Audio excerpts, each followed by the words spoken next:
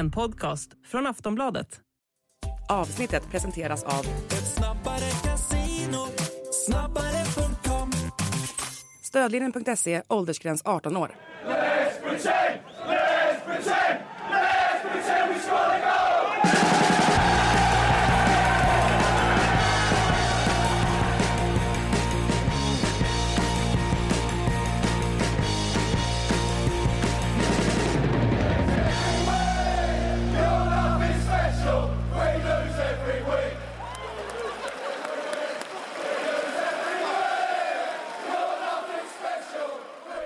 Sportbladets Premier League-podd. Patrik Syk heter jag, Markoto finns med mig i studion och såklart Frida Fagerlund från London, vår fotbollskorrespondent ute i verkligheten där det händer. Frida, hur mår du? Jag mår bra. Har ju inte blivit jättemycket fotboll för mig i helgen, på plats i alla fall. För jag var ju på ett bröllop i lördags som tyvärr var på samma tid som Chelsea-Arsenal, men jag har ändå sett det mesta från tvn, så att inte lika mycket ute på fältet, men rätt så mycket fotboll ändå. Men du hade inte mobilen uppe på middagen där då, som man ser så här som i filmer liksom, de sitter och kollar matcher samtidigt? Nej, däremot så försvann typ 1/3 av gästerna senare under kvällen, för att England spelade ju vad var det ens, kvartsfinal kanske? Det var väl semifinal va? Semifinal, så bra koll har jag, mot Sydafrika. Jag var lite tillfredsställd ändå när jag hörde att Sydafrika faktiskt vann den matchen. För jag vet inte, jag tycker ändå att är det bröllop så måste man sätta idrotten åt sidan, även om jag fattar att det är en stor grej för engelsmännen. Eller inte alla engelsmän, för att rugby är ju väldigt det är väldigt, exakt. Så att alla bryr sig ju inte, men en del gör det. För övrigt helt otroligt hur länge det här VM:et har pågått. Alltså, det tar aldrig slut. Bara det gör ju att man avskyr rugby, förlåt. Men jag menar, man kan inte ha ett mästerskap som sträcker sig över flera månader. Det är ju, nej, jag håller med, det är galet. Ja. Vi ska såklart börja på Stamford Bridge. London derby, Chelsea-Arsenal. Ett Chelsea i kris mot ett Arsenal som jagar i toppen och ska utmana. Men det var ett Chelsea som var, om man ska vara riktigt ärlig, betydligt bättre än Arsenal över åtminstone de första 65-70 minuterna i alla fall, innan Arsenal kom tillbaka. Så Chelsea visade det som finns, den här svagheten de har i det här laget, är att de är lite bräckliga, de är inte robusta. Det finns speed och kvalitet, men det är väl också, det hänger väl ihop med ungdomen i det här laget. Frida, vad ska man attestera det här till, att de trots allt förlorar 2 poäng här? Ja, det är väl framförallt en spelare som är lite extra bräcklig. Robert Sanchez pratar jag givetvis då om. Jag kan inte förstå att Arsenal får med sig någonting från den här matchen. Jag såg, det blev ju en frukostmatch för mig eftersom att jag kollade på den på söndag morgonen och visste ju då resultatet. Men när klockan stod på, vad var det, 75 eller någonting, då tänkte jag att hur ska Arsenal kunna få någonting av den här matchen? För att det kändes som att, precis som du är inne på, Chelsea var mycket bättre, betydligt mer påkopplade. Men så får Arsenal det här första målet där Declan Rice, som väl egentligen är den enda spelaren som kanske kommer godkänd ur den här matchen, sett ur Arsenals perspektiv, när han utnyttjar den möjligheten då, där Sanchez spelar bollen fel, där får ju Arsenal ändå lite mer energi och tro på att de faktiskt skulle kunna få med sig någonting. Så att visst, 1 poäng i slutändan får ju de vara nöjda med, eftersom att det absolut inte såg bra ut under första halvleken. Jag menar, det är en av deras sämre insatser som man har sett på länge. I Chelseas fall så hade jag också varit oerhört besviken, för att ha chansen att få med sig alla 3 poängen, och sen så förorsakas det av att man först släpper in ett sånt mål, och sen hade ju Sanchez kunnat göra det bättre på Trossards mål också, samtidigt som man kan, det är ett jättebra inlägg från Bukayo Saka, men man kan ju ändå ha vissa invändningar på försvarsspel och målvaktsspel i det fallet. Så att snöpligt för Chelsea, som överlag gör en jättestabil insats. Och det fanns ju en annan målvakt som också var lite skakig, David Raya, som inte heller övertygar. Så att det var ju 2 målvakter som inte riktigt höll måttet här.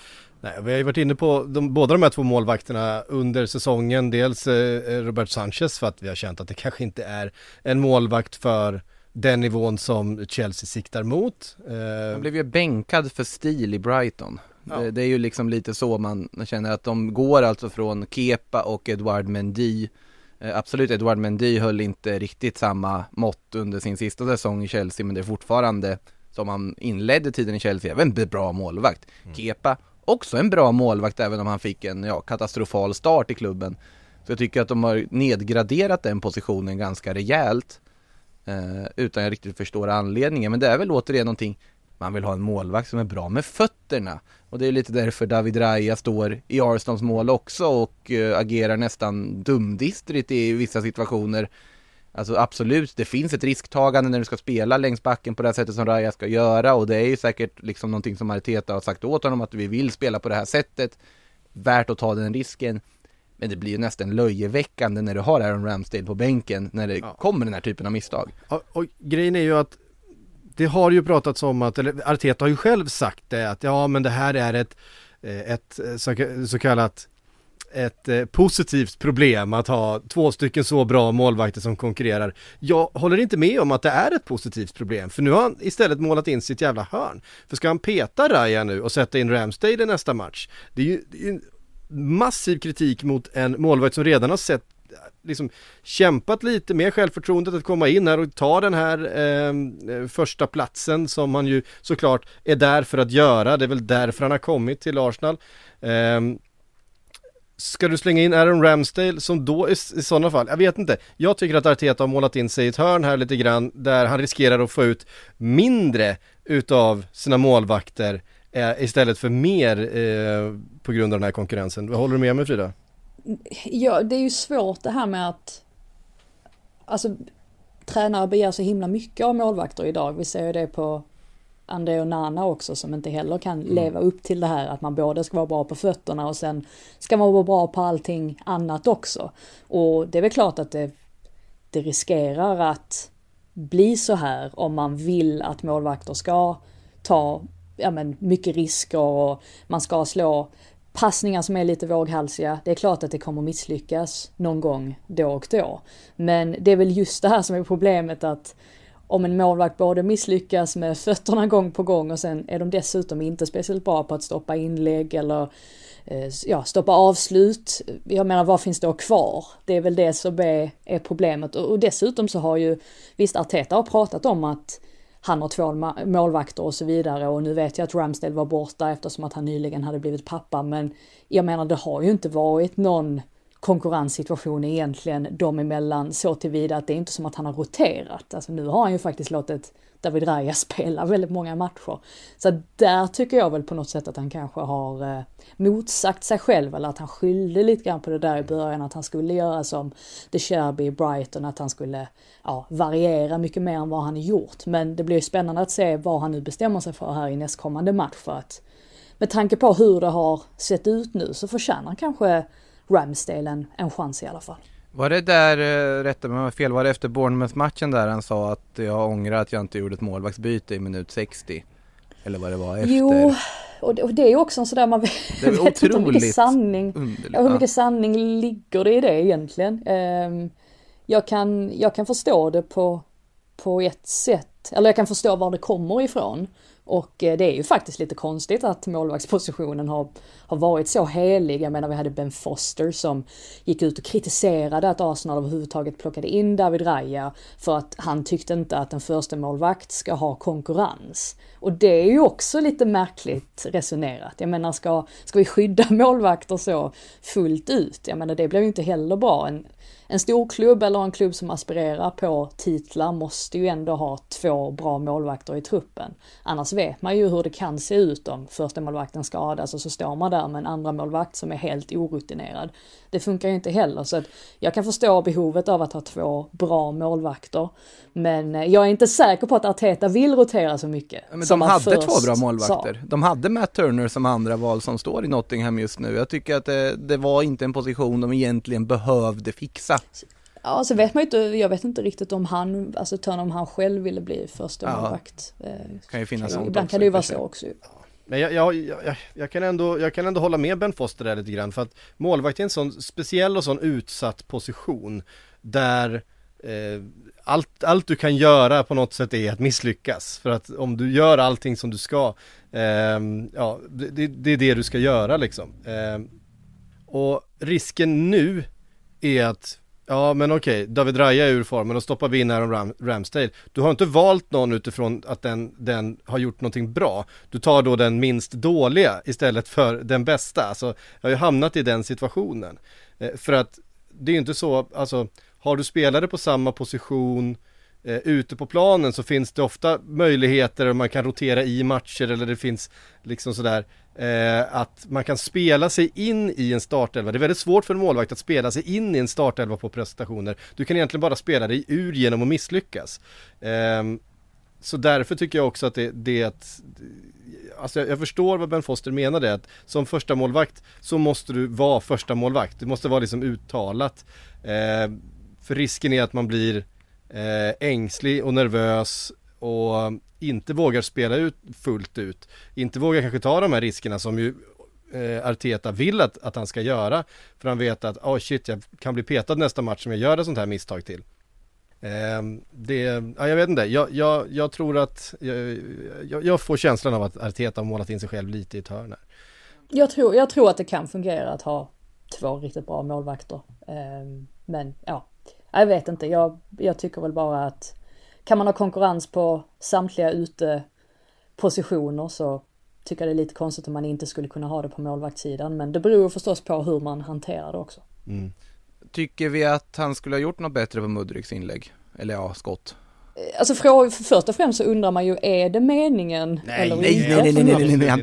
Alltså annars är det ju liksom århundradets tittfint i sånt fall, ifall det är så att det men faktiskt visst, han tittar ju inte mot målet, men skottet har ju ändå en sån båge som man tänker att det är inget bra inlägg direkt, om det nu är så att det är ett inlägg. Ja, jag vet inte. Jag tror det var ett dåligt inlägg. Det är meningen, men, jag tror det var ett dåligt inlägg, men man vill ju tro att det var meningen, för då är det otroligt vackert. Nej, men alltså, de gjorde ju den i Viasat-studion, så gjorde de en närbild på hans ansikte under hela aktionen innan. Han tittade inte en enda gång mot målet. Nej, det gjorde han inte.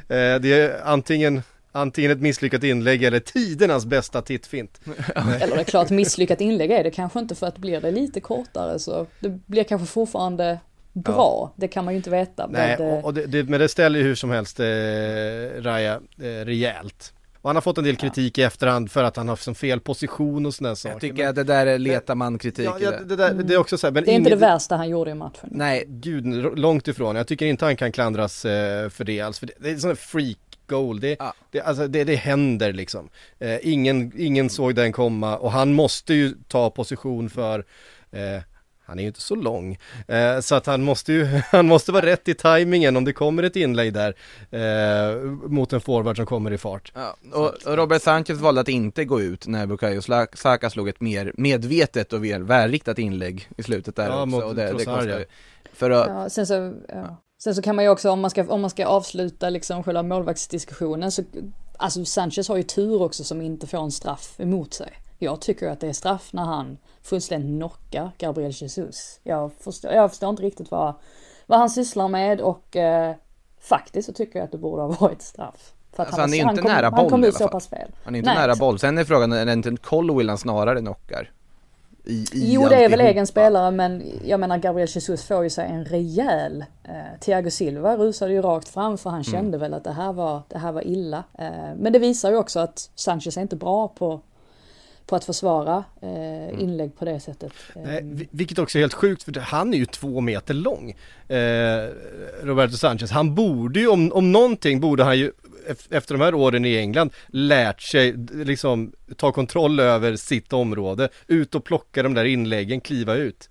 Om något så liksom är det ju en jobbigt för din tes om att en målvakt måste vara lång, psykat. Han det är framförallt det här. Kritiserar en lång målvakt, jag vet det kan hända det också. Men det måste jag säga också, om man kan säga vad man vill om Robert Sanchez ingripanden på de där 2 Arsenal-målen, men det är 2 otroliga individuella prestationer. Alltså absolut, Declan Rice lägger in bollen i ett öppet mål, men han lägger den otroligt bra.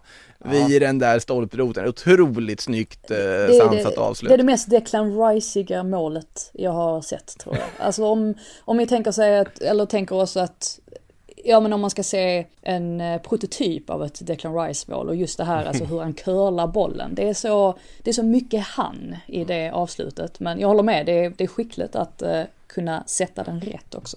Och sen Sakas inspel som sagt i Trossard också. Otroligt hög nivå på hela det målet. Och det är ju 2 individuella prestationer som måste rädda Arsenal här.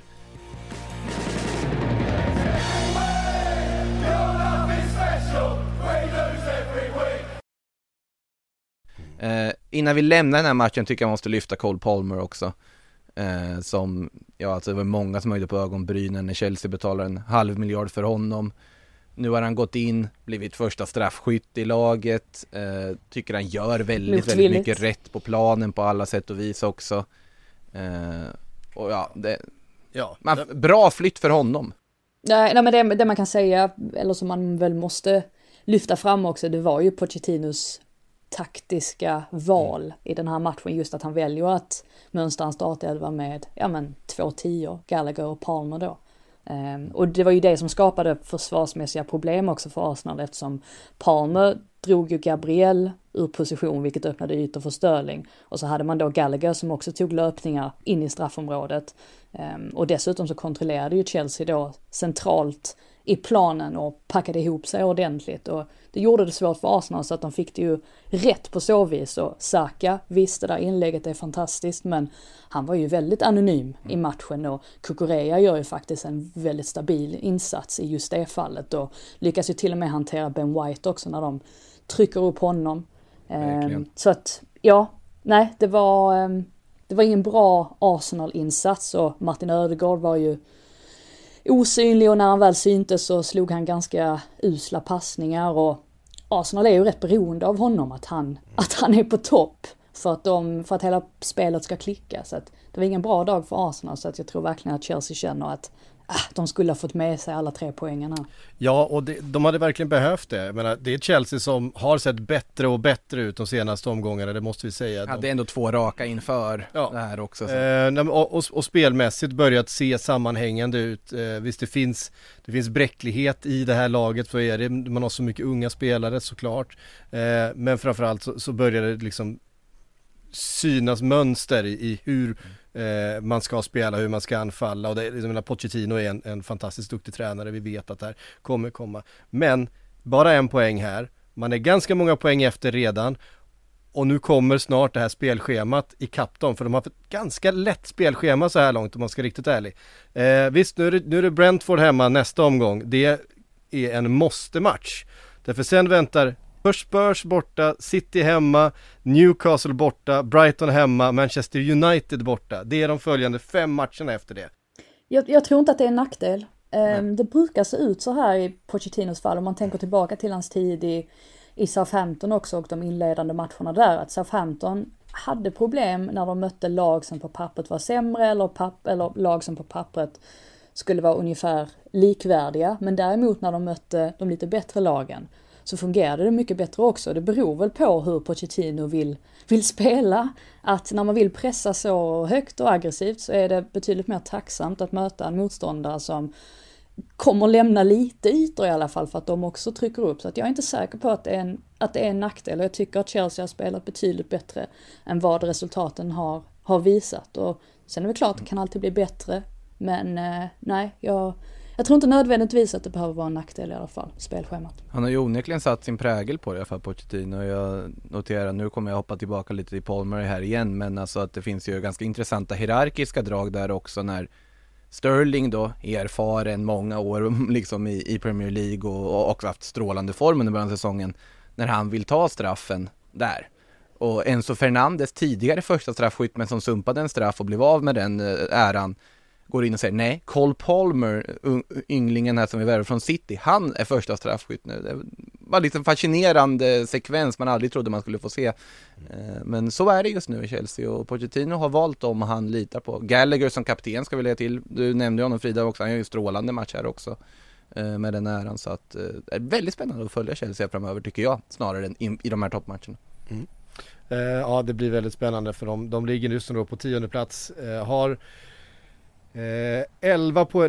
9 poäng upp då till Manchester City som toppar tabellen före just Arsenal. Man gör det på målskillnad och man gör det med en ganska knapp seger ändå i slutändan mot Brighton. Det kändes som att det här kommer ju dammas av ganska lätt när först Alvarez och sen Haaland gör 2 mål rätt tidigt. Men Brighton biter sig ju kvar i matchen och kommer tillbaks i andra halvlek och ser riktigt bra ut. Ansu Fati gör ju 2-1 där. Då känner man att det här är faktiskt öppet på riktigt. Och det här är någonting vi har sett från Manchester City, Frida, den här säsongen. Att de har inte riktigt den där förmågan att bara stänga matcher spelmässigt. De har släppt in mål i lägen då man kanske tidigare säsonger inte hade räknat med att se dem göra det. Nej, men sen så är ju Brighton, de är ju vad de är också på något sätt. Man kan aldrig riktigt slappna av när man möter dem, inte ens när de är lite halvtrötta efter Europa-äventyr eller som nu landslagsuppehåll och sådär, som säkert kan spela in också. Men det är väl egentligen första gången som man har hört De Cherby på riktigt prata om att det saknas bredd i truppen, som man då gjorde efter den här matchen. Och det indikerar ju någonting, att han också förstår att det kanske är lite för många fronter för Brighton att fightas på just nu. Sen är det ju olyckligt för 19-årige Carlos Baleba där som tappar bollen till Haalands mål. Vilket avslut det är. Ja, det är ett riktigt vasst avslut. Men man såg ju på Baleba att det var ju kanske inte det man ville. Han har väl bara gjort 5-6 matcher för Brighton än så länge. Så att det var ju förstås olyckligt. Men en annan som hade det tufft, det var väl James Milner också som fick komma in här från start. Men han klev av rätt så snabbt igen. 37 år gammal mot Jeremy Doku som verkligen har... Jävlar, det går fort. Ja, det går fort. Bollen vid alltså. fötterna, alltså. Det är ju det som är intressant med honom också, att om man då jämför Doku med Grealish så är det ju 2 väldigt olika spelare. Alltså Doku är ju en sån spelare som han är underhållande att titta på, det händer saker och publiken älskar honom. Och sen så har man Grealish då som ju snarare är en spelare man vill ha på planen om man vill ha kontroll. Och han vinner frisparkar. Han är duktig på att sakta in spelet på ett positivt sätt då. Så att där har de ju verkligen 2 alternativ som är vitt skilda men som kan passa i olika lägen under matchens gång. Så att men City har ju bredden som Brighton saknar, så är det ju bara. Verkligen. Jag tycker Doku påminner så väldigt mycket om en ung Raheem Sterling. I det sättet som kanske, alltså första säsongen Raheem Sterling i Manchester City, nu är han ju lite mer, han är fortfarande fantastiskt bra, han gör ju fortfarande utmanar, jag tyckte han var jättebra nu i helgen, hade aktioner som där han verkligen såg ut som sitt gamla jag, men den där 22-åriga Raheem Sterling som bara kunde titta på en motståndare och bara pipa förbi liksom, som att det inte var någonting. Det där tycker jag Doku påminner väldigt mycket om just Sterlings första tid i City. Och där vet man ju att Pep gillar den typen av spelare som utmanar från den positionen. Han har värvat några stycken genom åren. Och släppt några. Riyad Mahrez var ju också den typen, får man säga. Jag trodde inte han skulle gå in och etablera sig så fort som han gjort dock, det måste jag säga. Jag trodde han skulle ha en lite längre startsträcka in, även om han då kommer in som ersättare till Riyad Mahrez ganska rakt av, så tycker jag att han verkligen tagit för sig direkt. Det är inte som att han var helt sensationellt bra i Rennes innan, ska vi komma ihåg, utan det har ju varit en väldigt lovande spelare under ganska många år, men inte riktigt tagit det sista lilla klivet. Nu verkar han ju verkligen närma sig det åtminstone, att verkligen gå upp i absoluta världsklassnivån.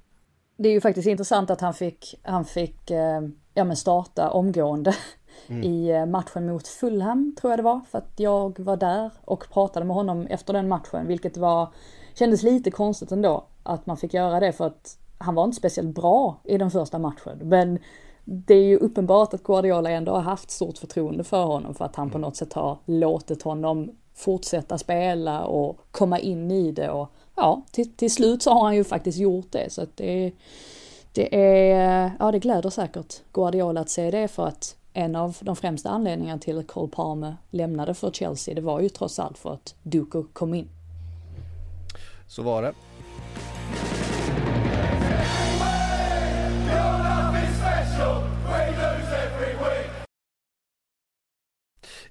Merseysidederby hade vi helgen också. Vi inledde helgen med det snarare. Liverpool, Everton, trög, lite så här trötta ben efter landslagsuppehåll. Det var rätt tydligt. Liverpool med allt bollinnehav. Everton hade nästan ingenting framåt, om vi ska vara riktigt ärliga. Men svårt för Liverpool att låsa upp det där försvaret ändå, fram tills att först då Ashley Young drar på sig ett rött kort. Inte mycket att säga om det. Konaté borde ha haft ett rött kort. Alltså det är så otroligt mycket Ashley Young att jag tyckte faktiskt han var riktigt bra fram till dess också, för att vara liksom Ashley Young 38 år. Det var han som var hemma där och blockade det här skottet ner. Jag vet inte riktigt vad de höll på med i omställningsförsvaret Everton i första halvlek, för det var ju liksom öppna gator. 5 Liverpool-spelare kommer rättvända mot knappt någon. Och det var ju bara för att Ashley Young och Tarkovsky stod för fina ingripanden som det inte blev totalt liksom öppna spel i första halvlek. Så på något sätt så kände jag att nästan det röda kortet blev någon form av blessing in disguise för Everton, på att de då var tvungna att fatta hur underlägsna de egentligen är i den här matchen. Inte hålla på och släppa sådana ytor, utan då är det bara packa ihop, in med Michael Keane, det var väl kanske inte jättelyckat med facit i hand då, och Patterson in också, gå in i en 5-backslinje stäng, och då kunde inte Liverpool skapa särskilt mycket. Men sen då, Liverpool med den kvaliteten de har, förr eller senare så kommer situationer. Nej, det vart inte den där Patterson-tacklingen som kanske skulle ha varit en straff. Ja. Det blev istället Michael Keanes ganska tydliga hands där då, som gav den här öppnande 1-0-straffen från Salah. Men det säger ju väldigt mycket när Jürgen Klopp väljer att plocka av Joel Matip direkt efter den situationen. Alltså till och med plocka han in Joel Matip, menar du? Ja, men han tyckte ju också att det var klart att det skulle vara ett rött kort.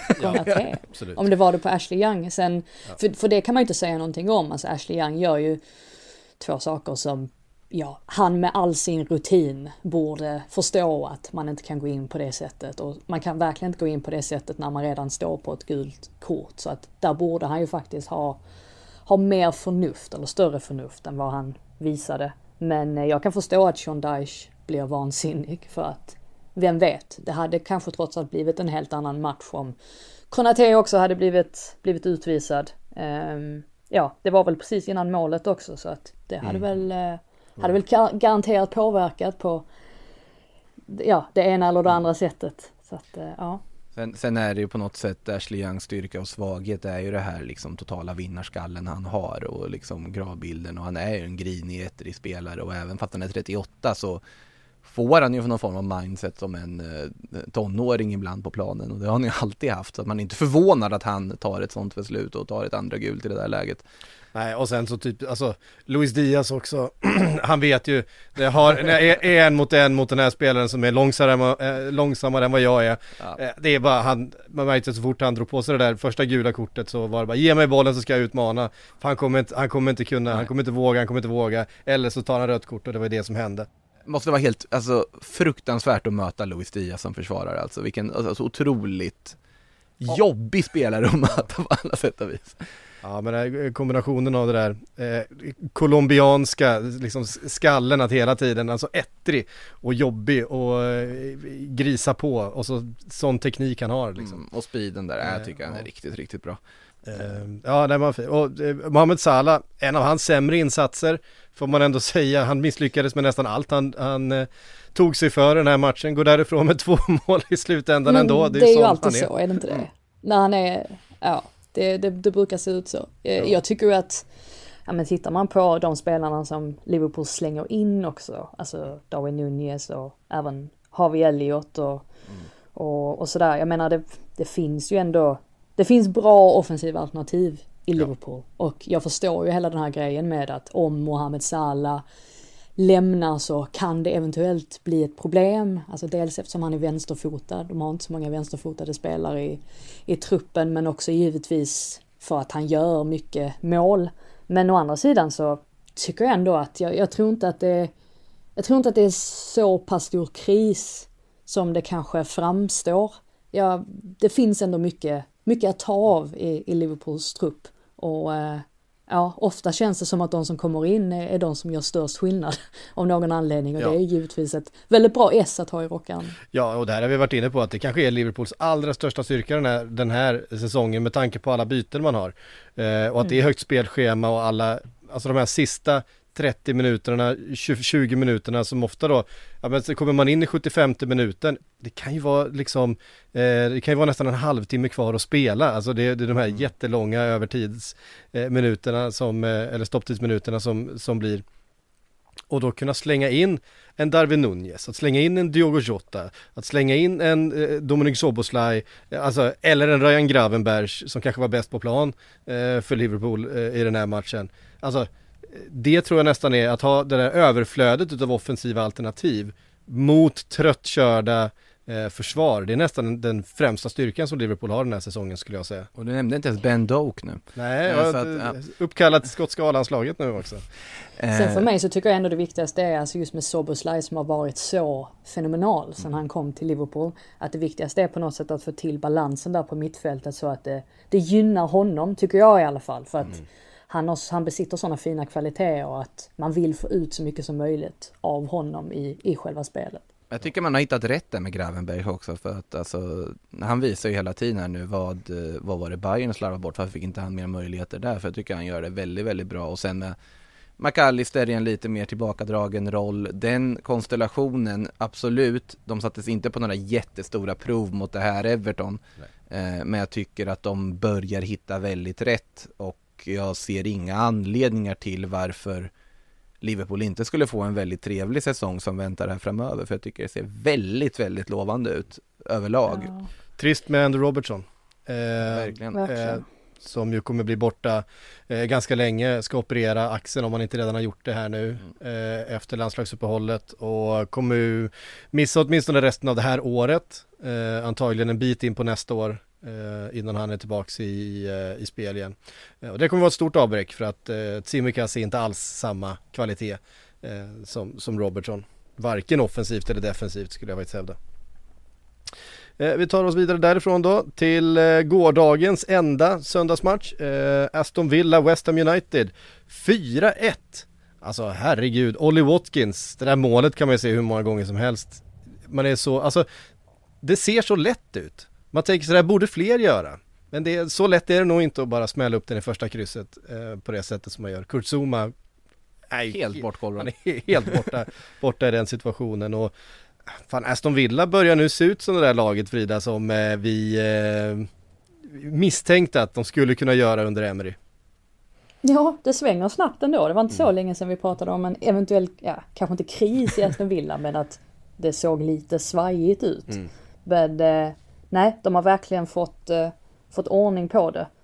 Det var väl aldrig någon kris egentligen, men jag tänker mest på mötet med Liverpool där de på något sätt blev blottat, för de spelar ju med en väldigt hög backlinje, vilket kan straffa sig ibland. Men jag tycker att en sak som förvånar mig i den här matchen, det är ju att West Ham, de kliver ändå upp och lämnar lite hål. Annars så kan man ju tänka sig att de är väldigt duktiga på att stå kompakt, och särskilt när det då är ett lag som själv gillar att stå högt. Men det gjorde inte West Ham här, och det straffade sig i slutändan. De blev väldigt öppna bakåt, och då kunde verkligen Aston Villa spela ut hela sitt register. Och sen så vet jag ju att Watkins gör mål här och han är inne i en bra period, men jag vill ändå lyfta fram Douglas Luiz som gör mycket mål, särskilt på hemmaplan. De har ju varit väldigt formstarka på Villa Park också. Jag tror att det var den 6:e matchen i rad som han gör mål på Villa Park. Och Douglas Luiz är en sån där spelare som han var underskattad av Steven Gerrard. Jag menar, för ett år sedan så pratades det om att han eventuellt skulle lämna. Men efter att Gerrard lämnade så det blev han som lämnade istället. Då tycker jag att Douglas Luiz, eller jag tyckte att han var Aston Villas bästa spelare förra säsongen. Och han fortsätter vara så himla viktig för dem. Så att nej, där har man verkligen en spelare som är i bra form. Och sen så har man Zaniolo då, som jag också tycker ser väldigt fin ut. Så att det är mycket bra att ta av i Aston Villa. Så att jag gläds med Unai Emery. Han är en skicklig tränare och nu börjar saker och ting falla på plats.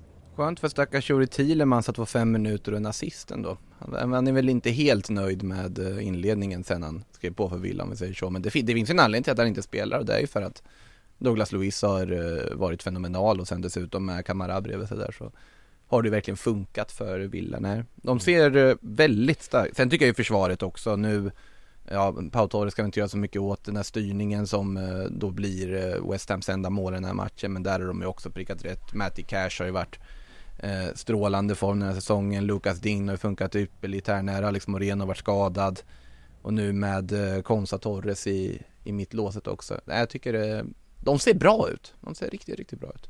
Ja, och det är ju framförallt den här hemmaformen. De är alltså full pott på 4 matcher hemma, 12 poäng, 17-3 i målskillnad på hemmaplan den här säsongen. Det är de bäst på. I hemmatabellen så ligger de faktiskt högst upp av alla Aston Villa just nu. Så att på Villa Park är de ruggigt svårslagna. Vi kommer ihåg 6-1 mot Brighton, 4-1 mot West Ham. Mycket mål framförallt. Ja, mycket mål. 4-0 mot Everton. 3-1 mot Crystal Palace. Att det är övertygande segrar verkligen, och mot bra motstånd. Jag menar, West Ham och Brighton är ju lag som alla har problem med den här säsongen, som man bara städar av på hemmaplan med storsegrar. Det är faktiskt väldigt imponerande. Det är väl främst där förlusten mot Liverpool där de förlorar stort med 3-0, och sen så förlusten mot Newcastle som väl slutade typ 5-1 eller någonting sånt. Men där var de ju ändå med i den matchen under ganska lång tid, så att resultatet speglade väl inte helt deras insats. Nej. Vi tar oss vidare därifrån då. Vi kan ta oss till Sheffield och mötet mellan Sheffield United och Manchester United. På förhand kände jag det här är liksom perfekta matchen att få studsa tillbaks ordentligt för Manchester United. Kanske få vinna stort. Känna att det blåser idel positiva vindar, och det gör det väl, för man tar 3 poäng. Men man är allt annat än övertygande mot tabelljumbon Sheffield alltså. Ja, jag vet inte om Bobby Charlton, jag vet inte hur nöjd han hade varit med deras spel om han hade sett den här matchen. Han tittar väl kanske på den från himlen, och de hyllade ju honom också inför avsparken, och det lär väl bli en jättehyllning kan jag tänka mig i derbyt på söndag på Old Trafford, för att han är ju mer än en Man United-legendar. Han är ju förmodligen Englands mest upplyfta spelare genom tiderna. Så att det var ju verkligen en stor sorg för Man United. Men den största sorgen för dem är väl kanske att deras anfallare inte gör mål, utan att man måste förlita sig på andra spelare som kliver fram. McTominay och Dalot då i det här fallet. De har ju bara gjort 1 mål mellan sig. Rashford, Höjlund och Martial, och det är ju inte tillräckligt bra, och det bidrar väl säkert till att det ser ut som det gör också för Man United, att man kanske kommer till lägen men att det inte händer så mycket mer efter det. Och Sheffield United, det måste vara hemskt att supporta dem just nu, för att det ser oftast lovande ut inledningsvis i matcherna, och sen så kommer det här fallet ändå mot slutet, att de inte riktigt räcker till. Så att Man United var väl starkare i slutändan, även om det inte såg jättevackert ut alla gånger. Dalots mål däremot, det var fint. Otroligt vackert mål. Fin pass av Lindelöf också där innan. Ja, men jag tycker han imponerade på vänster. Alltså, det syntes att han har ett förflutet som ytterback, Lindelöf. Jag tycker djupledslöpningen han tar precis innan när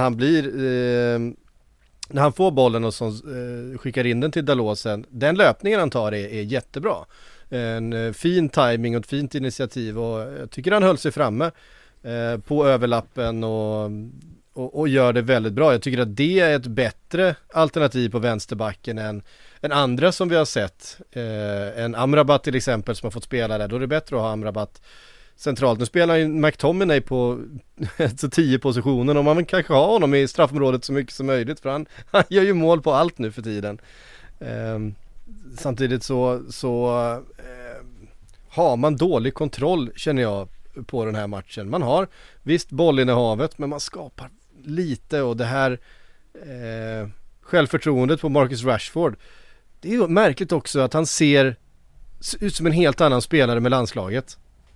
Det är som att det på något sätt finns fart och tryck i fötterna på honom när han spelar i landslaget tillsammans med de andra unga stjärnorna där. Men i Manchester United så saknas självförtroendet plötsligt. Men han har ju ett helt annat ansvar i United. Han ska ju vara en ledande spelare i en offensiv. Han ska göra målen i ett engelskt landslag så har han en Harry Kane med sig, han har Jude Bellingham med sig, det är en annan Bukayo Saka med sig. Inte nu i det här senaste landslagsuppehållet, men det blir ju något annat, och United har en helt annan press på sig, och vi har pratat om det här förut, att någonting sitter i väggarna i United på något sätt. Den som liksom bryter den trenden är väl Scott McTominay, som i och för sig är ju strålande i landslaget också, men som hittar någon otrolig målform här. Men det är underligt, det är faktiskt väldigt underligt. Ja, Manchester United får ändå med sig 3 poängarna här. De har fått det vid ett par tillfällen här nu på slutet. Så att jag menar, kan man bara få igång spelet, kan man bara hitta rytmen, och det är såklart man har jättemycket skador, framförallt i försvaret. Det hjälper ju såklart ingen. Och kan man få tillbaka spelarna, kan man liksom få igång spelet igen då, men då har man ju, för att man har lyckats liksom gräva fram de här 3 poängarna, ändå inte tappat någon mark egentligen. Man är med där uppe. Och det är oerhört viktigt förstås. Ja, men jag tycker nästan, alltså tittar man på Chelsea och Man United och jämför dem, alltså Chelsea är ju bättre. I alla fall just nu, alltså sett till hur det ser ut just nu, så är Chelsea ett bättre lag. Så att ja, de ligger ju också bakom Man United just nu, men jag bara menar att det är lätt att tappa ännu mer mark. Men ja, får väl se om Erik Ten Hag får ordning på det. Ja, då möts ju om inte allt för länge, om några omgångar här, så det kan bli en viktig 6-poängare där faktiskt.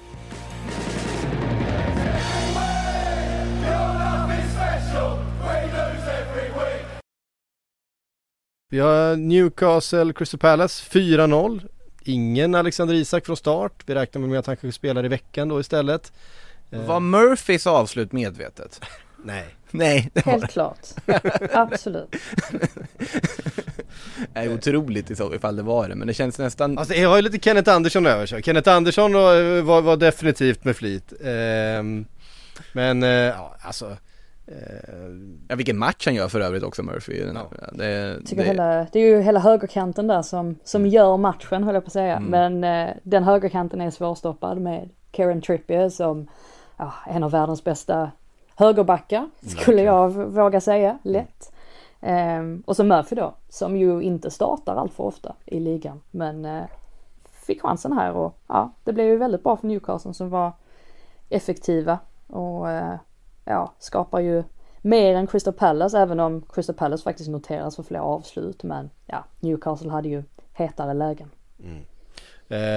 Trippier, han har ju den här förmågan, och jag minns att jag satt i en poddstudio med Erik Niva, då förstår ni hur länge sedan det var, och pratade om Trippiers touch på ett tillslag. Att det finns ingen spelare i världen som på ett tillslag har sån precision. Både på inlägg och framspelningar, på alla möjliga sätt. Det är ett jävla vapen de har där, att han behöver aldrig ställa in kroppen, utan han tar det alltid på första. Och jag håller med dig, Frida, han är fantastiskt bra just nu, och på något sätt, om vi pratar ledarfigurer, jag menar Rashford har nu i Trippier äldre, han är mer rutinerad, han har varit i Spanien och gjort det bra där, och han har alla landskamper och allting. Men jag menar, han var ju galjonsfiguren för den nya Newcastle. Han var det första namnet de tog in, den första stora värvningen, landslagsspelaren. Alltså det är ändå mycket som kan, det är mycket som det hänger på när man gör en sån värvning, och man är den spelaren som ska komma in och vara liksom spearhead, ett sånt här projekt som det är. Men att han verkligen gjort det, bli lagkapten, var bäst på plan och så vidare. Nej, jag tror han älskar det. Jag tror att han vill ha det så. Han är ju en kille med stort självförtroende. Det märker man ju när man pratar med honom, att det är aldrig han vacklar i det han säger, och han känns som en väldigt stabil person. Så att jag tror att han njuter fullt ut av att ha den positionen som han har nu i Newcastle. Väldigt sympatiskt intryck tycker jag alltid är också Trippier de gånger där man har hört av honom. Vi tar oss därifrån då. Nottingham Forest, Luton. Viss ångest här, och Anthony Elanga med 2 assist faktiskt. Båda till Chris Wood. Båda till Chris Wood, ja. Det är också en kombo. Ja. Det räckte dock inte. Det räckte bara till 1 poäng, för Luton kom tillbaka, så Luton hör och häpna, har klättrat upp på säker mark med sina 5 poäng. Ligger de just nu då på 17:e plats med Burnley, Bournemouth och Sheffield United bakom sig. Imponerande utav Luton att gräva fram den här, men jag tror att Nottingham Forest grämer sig något kopiöst över att tappa poängen här, för att det var rätt mycket slarv inblandat, får man faktiskt säga.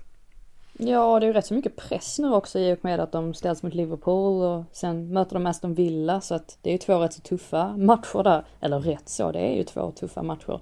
Så att det kan ju eventuellt innebära att Steve Cooper är under press om ett par veckor, för att de har ändå investerat mycket pengar, så att då vill man ju få avkastning för det också. De har investerat väldigt mycket mer pengar än vad Luton har gjort, får man ju säga. Verkligen. Men det är ju dags att liksom avskriva Luton som någon sorts slagpåse, för att även om de inte alltid är tillräckligt effektiva, exempelvis i mötet med Tottenham där de var slarviga och kunde ha fått med sig någonting, särskilt med tanke på att de var en man mer under en sån stor del av matchen, så tycker man ju ändå att, ja men det säger ju ändå mycket om ett lag att de får in 2 mål så här i slutet, att de aldrig ger upp.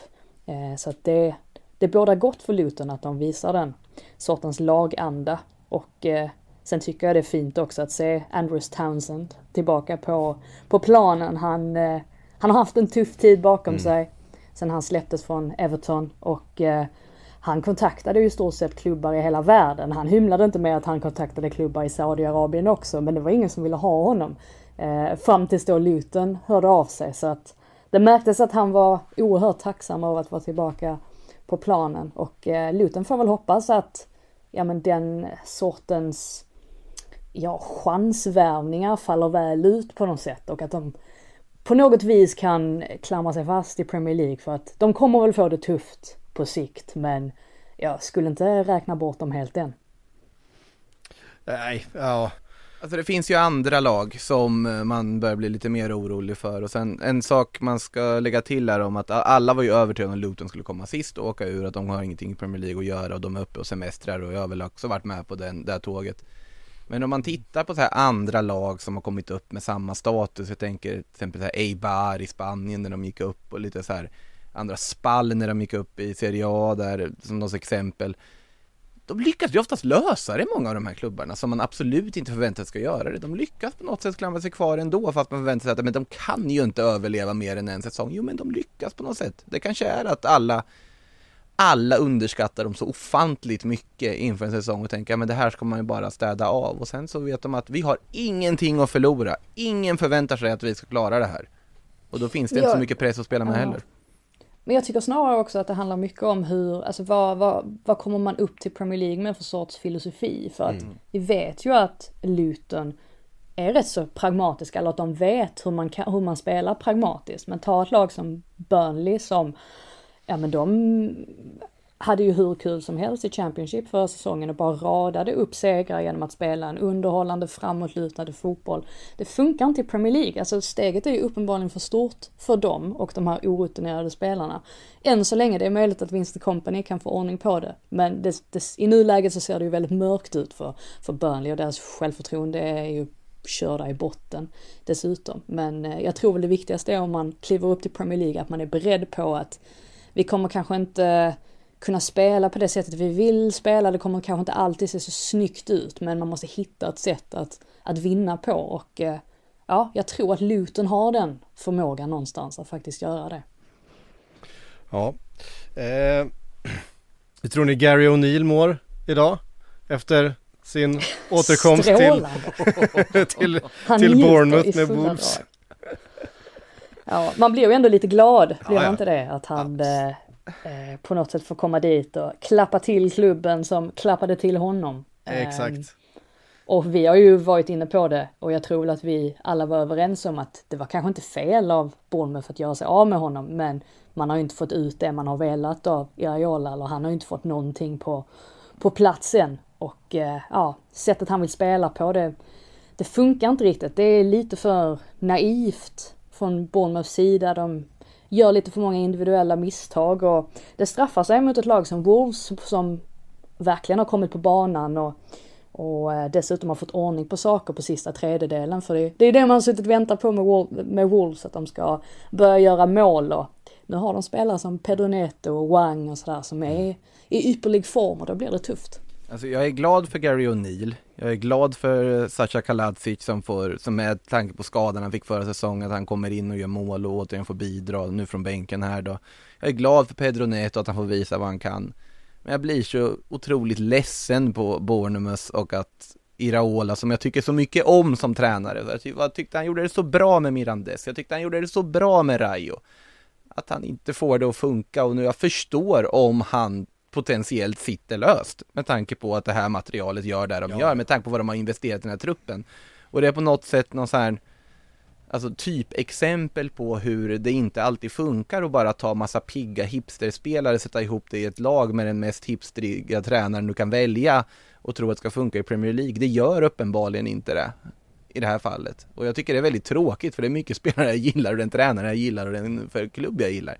Så nej, någonting måste ske, och det här var ju liksom sämsta tänkbara. De får ett 1-0 mål genom Solanke, de har någonting på gång och sen tappar de ihop det och går helt lottlösa från den här matchen. Ja, framförallt det där sista målet. Sen tycker jag Wolves är bättre än Bournemouth absolut, i den här matchen. Absolut. Och Pedro Neto fortsätter vara riktigt, riktigt bra. Alltså han borde öppna målskyttet där, den som sitter i ribban. Och det är precis det där. Ja, vänsterfotad högerytter. Fintar sin första markering in och så bara skruvar den mot bortre krysset. Det är så nära, det är ju så vackert. Men ni ska se här när Bournemouth då är liksom helt fastklamrade i botten, håller på att åka ur, men ändå går jättelångt och typ vinner ligacupen eller någonting. Men det är ändå fascinerande. Vi är snart in i november och vi har ingen sparkad tränare än. Nej, det är lite skillnad från förra säsongen. Ja, verkligen. Hur många hade det ryckt åt? Hälften. 4 stycken. Ja. Ja, vi har inte någon sparkad än. Nej. Men han blir nog först, tror jag. Jag tror inte att Vincent Kompany sitter löst i Burnley. Jag tror att han har lite större mandat på något sätt efter den säsongen i Championship. Men Iraola har ju inte visat någonting för Bournemouth alls. Så att nej, tyvärr så är det nog skakiga dagar för honom. Vår vän i Sheffield då? Nej, men jag tycker ändå det känns som att spelarna står bakom Heckingbottom. Jag tyckte man såg det i matchen också. Det handlar ju mer om att de inte har kvalitet nog, att de inte räcker till. Och det var nästan en fördel för Sheffield United också att de hade lite skador mot Man United, för att det innebar, Ahmed Hodzic var ju en av de som var skadad. För det innebar att de spelade en 4-backslinje. Jag tyckte nästan att det överraskade Man United.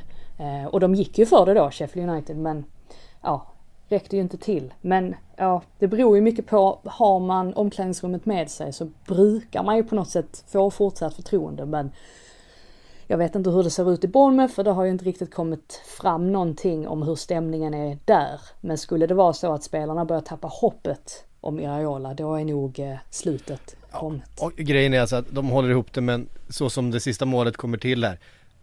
Det är igen, du vet, rulla ut från målvakt och sen på en billing som är trött. Han har sprungit i 89 minuter som en galning där på mitten. Snubblar på bollen liksom och bara bjussar Wolves på det här läget. Det är en backlinje med FM-värvningar alltihop. Ja, jag bara känner att fan det är... Ni har varit tillbaka pressade nu, det står 1-1. Ni har haft en jävligt tuff säsongsinledning. Bournemouth, skicka iväg den där bollen. För fan, skicka iväg den, ställ upp, försvara er till 1 poäng mot ett uppenbarligen liksom vassare motstånd. Jag bara, ja. Det har gått inflation, som man säger, i det där spelandet. På tal om det så går vi till Burnley. Eller? Ja, på tal om det så går vi till Brentford Burnley. 2 normalt sett pragmatiska gäng. Även om Vincent Kompany vill göra någonting annat med Burnley nu. Det är inte Sean Dyches lag det här. Inte ens lite. Det är tiki-taka Burnley. Det är tiki-taka Burnley och de håller på att tiki-taka sig rätt ner i Championship igen. Därför att 3-0 mot ett Brentford som själv har haft en hel del problem den här säsongen, ska sägas. Det har inte varit alls den starten på säsongen som man hade förra året. Och Neil Maupay trodde att han hade gjort mål. När jag såg plingen dyka upp att Neil Maupay gjort mål, höll jag på att sätta kaffet i halsen. Sen vinkades det såklart av. Men han fick ändå med sig en assist. Han fick med sig en assist i slutet i den här matchen i alla fall. Han har ju den längsta negativa sviten, målmässiga sviten av alla spelare. Och jag tror väl bara att John Arne Riise. Jag tänkte att jag sa fel, men han är ju norrman, så jag får säga John Arne Riise. Det är väl bara han som har misslyckats med att göra mål på fler skott än vad Maupay har gjort under det senaste året. Så att, det säger en del. Jag tycker synd om honom i den här matchen för att han, som du säger, han har en boll i målet. Det är jättefint avslut. Det är inte han som vinkas av heller, utan han gör ju allt rätt. Han är ju nära flera gånger också och är ju jättebra i spelet överlag. Så att han måste på något sätt bara bryta den där förbannelsen, komma på banan igen. Det var väl i september förra året tror jag som han gjorde det senaste målet. Ja. Så att då är självförtroendet inte jättehögt. Men å andra sidan, avslutet han får där när Burnley står och trillar boll, jag sitter och tittar på det framför mig när Burnley står och trillar boll mellan varandra i backlinjen och klarar inte av att slå 2 5-meters passningar till varandra, utan passar den rätt till Neil Maupay som kommer ensam med målvakten. Och då gör målvakten ändå en tabbe på den och han lyckas få den under armen. Men backen, skottet är så löst så att backen hinner ner och rensa undan det. Jag vet inte. Det finns så väldigt många narrativ i de här aktionerna. De har ju ändå hittat en fin konstellation där, får man säga, anfallsmässigt. En fransktalande konstellation med Maupay och en Boomer och Wissa. Det fungerar ju faktiskt rätt så hyfsat får man säga. Så de har väl gått ifrån det här danska och så lite mer fransktalande lite så. Numera. Och sen Mbuemos mål är ju makalöst vackert. Vänstern rätt upp i krysset. Vi måste ju lyfta en tredje målskytt i den här matchen också. Saman Ghoddos. Ja, det var också extremt vackert. En volley från 22 meter. Han har ju fått vänja sig vid att bli den här spelaren som hoppar in och fyller lite luckor här och var. Och det var ju rätt så konstigt också det där med att han ens återvände till Brentford när de hade släppt honom och tackat av honom och allting, och sen så värvar man tillbaka honom. Han var ju redan presenterad av Pontus Jansson för Malmö FF också. Så. Ja, det var superkonstigt alltihopa. Men han spelar ju uppenbarligen ändå en viktig roll. Och det sa ju Thomas Frank också, att de här spelarna behövs som kommer in och fyller luckor. Och det var ett väldigt fint mål. Ja, han kommer ju in väldigt ofta och är en viktig del i den där bredden som man behöver. Nu, det har vi varit inne på. Även om Brentford inte spelar i Europa, så just det här att man har 5 alternativ och att motståndarna kan byta in friska, färska spelare med kvalitet i många matcher, så blir det viktigt att ha bra bredd från bänken. Ska vi se här, har vi någon match kvar att gå igenom? Tottenham spelar ju ikväll. Tottenham spelar ikväll, jag kan gå upp i serieledning. Ensam serieledning om man slår Fulham. Vilket man väl borde göra sett till hur saker och ting ser ut för tillfället. Kan man verkligen tycka. Men vem vet? Ja. Vi kastar in lite frågor då innan vi knyter ihop för idag. Sebastian Johansson undrar, när får vi se succén Kalle Karlsson som manager i ett Premier League-lag? Kalle Karlsson, vår kära vän från Premier League-podden under många år, satt han här, är nu nästan. Vi vågar inte ta ut någonting än i förskott först, det är matematiskt, för då blir Kalle galen på oss. Ja, det är verkligen inte Kalle själv. Han skulle aldrig man ska inte säga så här egentligen, för att men man är inte jätteförvånad.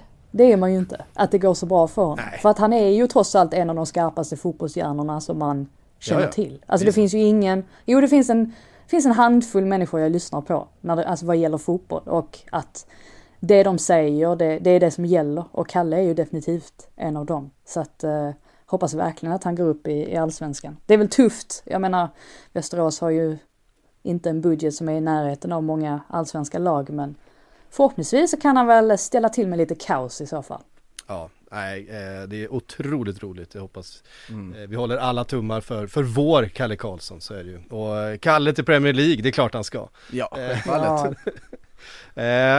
Jag ser framför mig Kalle Karlsson i Swansea bara stormar upp i Premier League. Han kan inte göra exakt samma resa som Graham Potter. Det funkar ju inte. Nej, men han får ta en egen klubb.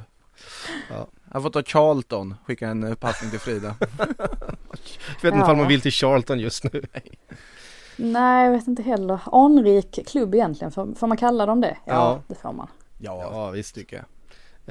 Men vill vi inte ha Kalle i London ändå? Ja, men Charlton då, men typ ett QPR, något sånt där klassiskt Londonlag. Så att ni kan fika. Ja, de har ju ändå haft det lite jobbigt i QPR, så ja, att det är möjligt verkligen. att de... Eller inte Millwall. Nej, det är fel personlighet. Fel personlighet för Millwall. Ja, det är helt fel personlighet. De måste ha någon riktig geezer som kan sätta supporterna på plats typ. Ja, det går ju inte överhuvudtaget. Crystal Palace känns Kalle Karlsson. Crystal Palace känns Kalle Karlsson. Alltså jag tänker så här, alltså QPR är ju bra på att VSK kör ju såna vertikalränder också. Ja, det är sant. Nu må det vara grönt mot blått, men... Ja, exakt. Alltså det var... Där famlade du efter. Framförallt tror jag att Kalle Karlsson skulle välja lag baserat på dräktfärg. Nej, det hade han heller inte gjort. Nej, nu ska de framförallt upp i Allsvenskan med Västerås. Nej, men det är ju fantastiskt roligt. Han lämnade ju den här podden för att bli assisterande i VSK för några år sedan. Så att det är den... på den vägen det har gått, fick ta över huvudansvaret. Så det är givetvis tack vare Premier League-podden som Västerås snart har ett allsvenskt lag. Det är här allting börjar. Vi tar en fråga från bara mu. Varför ser Manchester City mänskliga ut i år? Skadan på Kevin De Bruyne och avstängningen på Rodri har gjort sitt, men jag upplever City som ett mer mänskligt motstånd än så länge. För att det är höst. Och de vet att de inte behöver gå på full farten. De såg jättemänskliga ut i höstas också. Om vi backar alltså, bandet. Tänker man tillbaka vad det var som gjorde skillnaden i våras, så var det ju faktiskt att John Stones fick sin nya position. Och det var det på något sätt som gjorde att de lyckades stabilisera spelet då. De hamnar ju ändå i formdippar då och då. Men lyckas på något sätt alltid ta sig ur dem. Just för att Guardiola är så himla duktig på att bara skruva till någonting lite grann. Och så är det ett helt nytt lag. Så att jag förväntar mig att någonting liknande kommer ske den här säsongen. Även om man förstås kan argumentera för att de möjligtvis är lite mätta på att vinna. Eftersom de trots allt vann trippen förra säsongen. Och men å andra sidan så är det rätt många nya spelare också, eller nya ansikten i truppen, så att det borde väl inte påverka allt för mycket. Men man håller dem fortfarande som favoriter i alla fall, det är ju helt klart. Sen finns det ju utmanare såklart, men såklart att de är favoriter fortfarande fram tills de är helt matematiskt bortspelade. Thomas undrar, duger Tsimikas? Det jag egentligen undrar, kommer Klopp hålla fast vid fyrbackslinje? Resultaten och historien säger ja. Men hur löser man Robertsons långa frånvaro, tror ni? Han håller väl? Jag tror ju att det här är egentligen ett ganska bra läge, kanske inte första matchen, kanske inte så här tidig match mot Everton, man inte hunnit träna på det, men jag tror lite grann att det finns en möjlighet att spela till exempel en Kwanza som vänsterback och på riktigt göra den här modellen med en fyrbackslinje som blir till en trebackslinje där Alexander-Arnold flyttar in på mitten i anfall, och man då blir trebacks och spelar med en mer mittbackstyp till vänster. Börja bygga ett system där Andy Robertson inte ingår för att Andy Robertson är skadad. Ja, lite så, för vi har varit inne på det, att om man ska spela det här spelet som de framförallt gjorde under slutet av förra säsongen, där finns inte riktigt utrymme för en Andy Robertson typ som ska gå så högt och vara så offensiv och ta den typen av löpningar. Sen har de ju mer sett ut taktiskt som det vanliga Liverpool under den här inledande säsongen. Alexander-Arnold har inte varit så tydligt inne centralt som han var i slutet på förra. Han var bra för övrigt i derbyt tyckte jag. Jag tycker det börjar gå åt rätt håll. Sen varför de ska hålla på och peta frisparkar i det där läget när han fick ett super Trent-läge, det förstår inte jag. Men alltså intressanta här tycker jag att det blir ofta den här diskussionen när viktiga spelare blir skadade. I Liverpools fall här så har de en väldigt tydlig, rak ersättare i Kostas Tsimikas. Han är i truppen. Nyligen skrivit på ny förlängning på kontraktet dessutom. Han är i truppen av anledningen att han ska vara en backup ifall Andy Robertson blir skadad. Och då tycker jag att det alltid blir, och jag tycker att den alltså absolut inte samma nivå men en fullgod ytterback. Det blir alltid en väldigt konstig diskussion, och det här är inte bara i det här fallet utan i väldigt många fall när spelare blir skadade. Det finns tydliga ersättare och en supporter skriker efter, men du måste vi ersätta honom. Jo, men ersättaren finns ju där. Han är ju värvad och är i truppen för att ersätta just den här lägen. Sen absolut, om det är en liksom skada som täcker hela säsongen och allt möjligt, kan man gå hela säsongen på den här spelaren, behöver man ytterligare någon. Absolut. Men i det här fallet när det ändå pratas om att han faktiskt kommer tillbaka efter årsskiftet någon gång, då känner jag väl att ge Tsimikas chansen, han är i truppen av en anledning. Ja.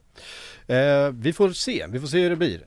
Det är många matcher som ska spelas nu också, dessutom med inländska kupper och Europa League och så är det. Det finns heller inte någon junior som jag har koll på i alla fall som är riktigt där och knackar på heller just nu, just på vänsterbackspositionen, också för att man har haft 2 stycken alternativ där. Det är väl snarare där då att man skulle behöva ytterligare en backup i sånt fall. Men sen tycker jag väl att om du har en tydlig spelare som du har värvat in för att vara backup, så låt honom vara det när det faktiskt är läge att spela. Ja, där har ni det. Det var det vi hann den här måndagen. Tackar ni som har lyssnat. Vi är tillbaka såklart om en vecka igen. Men från oss säger vi på återhörande.